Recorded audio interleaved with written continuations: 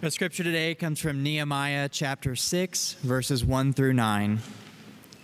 Now when it was reported to Sanballat and Tobiah and to Geshem the Arab and to the rest of our enemies that I had built the wall and that there was no gap left in it, though up to that time I had not set up the doors in the gates, Sanballat and Geshem said to me, saying, "Come and let us meet together in one of the villages in the plain of Ono." But they intended to do me harm. So I sent messengers to them, saying, "I am doing a great work, and I cannot come down. Why should the work stop while I leave it to come down to you?" They sent to me 4 times in this way, and I answered them in the same manner. In the same way, Sanballat, for the 5th time, sent his servant to me with an open letter in his hand. In it was written, "It is reported among the nations," and Geshem also says it, "that you and the Jews intend to rebel. That is why you are building the wall. And according to this report, you wish to become their king. You have also set up prophets to proclaim in Jerusalem concerning you, 'There is a king in Judah.' And now it will be reported to the king according to these words. So come, therefore, and let us confer together." Then I sent to him, saying, "No such things as you say have been done. You are inventing them out of your own mind." For they all wanted to frighten us, thinking, "Their hands will drop from the work, and it will not be done." But now, strengthen my hands. The word of God for the people of God.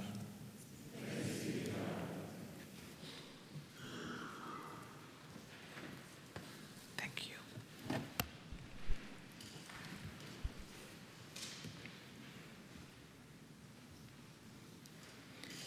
Have you ever had one of those moments when you set out to do one thing and before you know it, 2 hours passed and you have done everything else except the one thing you had originally set out to do? I don't know about you, church, but ever so often I find myself caught in this frustrating and what seems like an unexplainable predicament. I set out to do a specific thing and ended up doing something totally different or nothing at all. It may be that something that was long overdue, like putting away the laundry or cleaning out a drawer or even doing my class assignment. Whatever the task is, I usually tell myself I'm going to do it first thing tomorrow. The next day comes and I prepare myself to get going with the task. And as soon as I pick up the first piece of clothing to fold or remove the first outdated coupon from the drawer or type the first line of my assignment, the phone rings. It's my sister calling from Jamaica to tell me about a dream she had last night. Then she tells me she wants us to pray about the dream. Before we could begin praying, she says, I should call my cousin in Columbus, Ohio, so she can join in the dream too. Then she does a 3-way call, and once my cousin comes on the phone, it takes 15 minutes to discuss possibly what the dream could mean. And by the time we're finished praying, a good half an hour or 45 minutes have gone. And then I look on my phone and realize that my niece in New York had called while we were praying, so I called her back. And you see where this is going, right? And I talk with my niece for a while, and then by the time I'm done, I go into the kitchen to grab an apple, and I realize the bananas are overripe, so I said I'm going to peel them and freeze them so I can use them to make banana bread later.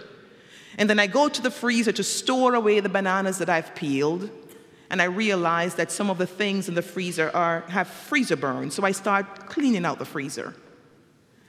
And before you know it, 2 hours had passed, and I have not done what I'd set out to do. I think we have all had these experiences ever so often. We get distracted.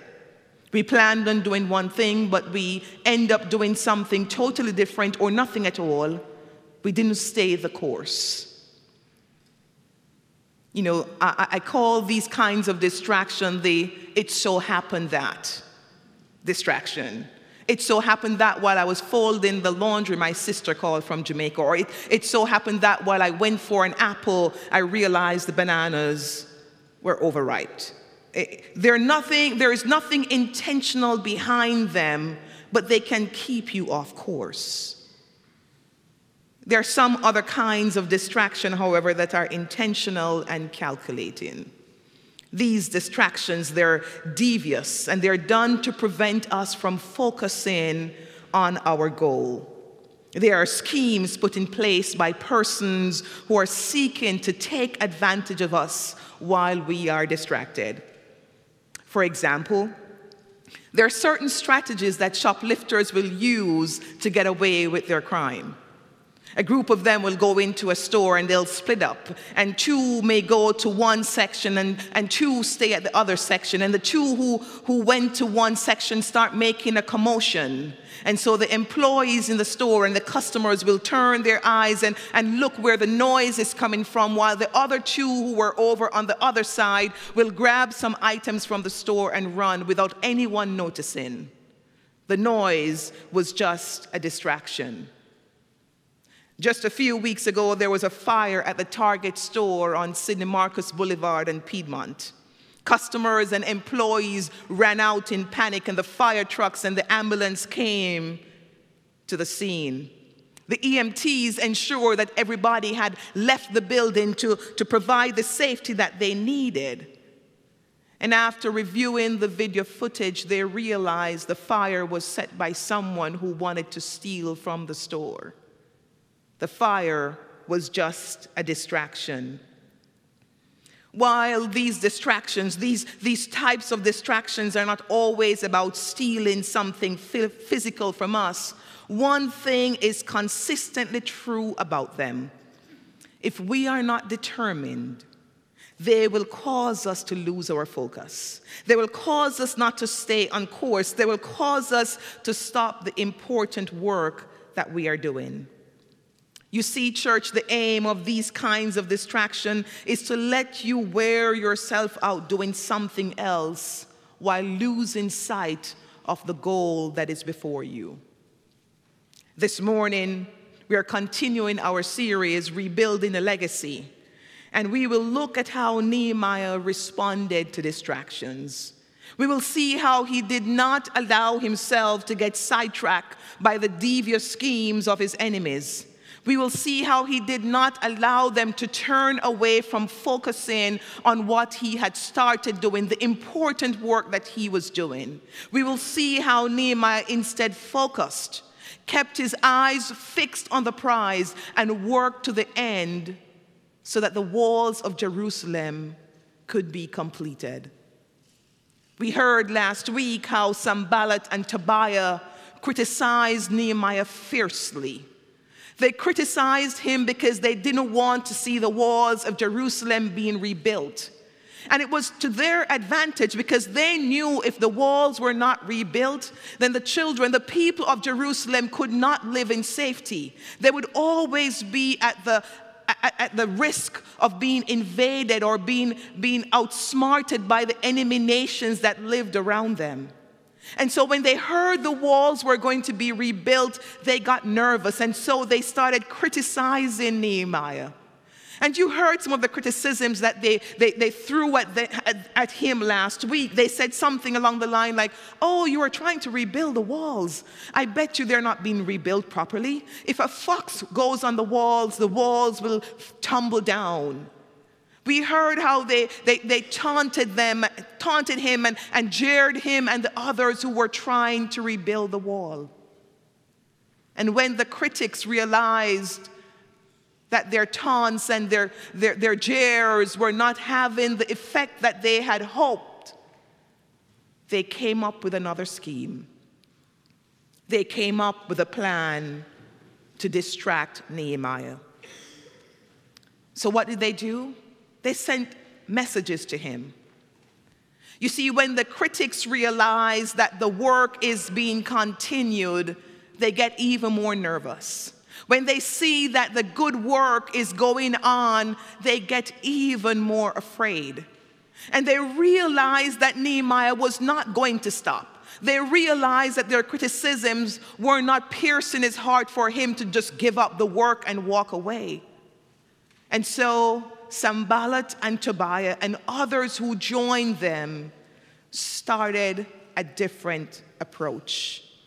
They decided, we need to allow him to think that we want to be friends with him, to think that we have his interests at heart. And so they sent messages to Nehemiah saying, come on down, Nehemiah. Let's have a conversation. Come on down. We want to talk with you, Nehemiah. And what I love about Nehemiah is how he made the main thing the main thing. Nehemiah responded to them saying, I am doing an important work, and so I do not have time to come on down and chat with you. 4 different times they sent a message to Nehemiah to distract him. And 4 different times Nehemiah sent back the same message. I am doing an important work, and I will not come down. Finally, when the messages will not work, they sent an open letter to him saying, we heard that you and the people of Jerusalem are trying to rebuild the wall so you can rebel against the king. Come, let us meet and talk about how we will work this out so that it will not be believed and the king will not hear about this. But Nehemiah recognized their trickery. He recognized what they were doing. And he said to them, I'll call your bluff on it. No one said that. You're making it up. You see, what I love about Nehemiah is that he sets for us a great example of how to stay the course, to keep focus on what is important. So often, church, the enemy will try to distract us from what we should truly be focusing on as disciples of Jesus Christ. And if we are not careful, if we are not steadfast, we will forget the good work that we have started and focus on the distraction. But we can use the example of Nehemiah and stay the course. We can use his example and stay focused on what we had set out to do in the past. I read a story some time ago about Hank Aaron, the famous batter, and Yogi Berra, the pitcher of the New York Yankees. Both teams had made it to the World Series, and it is said that Yogi Berra was quick with his mouth. He was quick at making comments and trying to throw the batters off their task.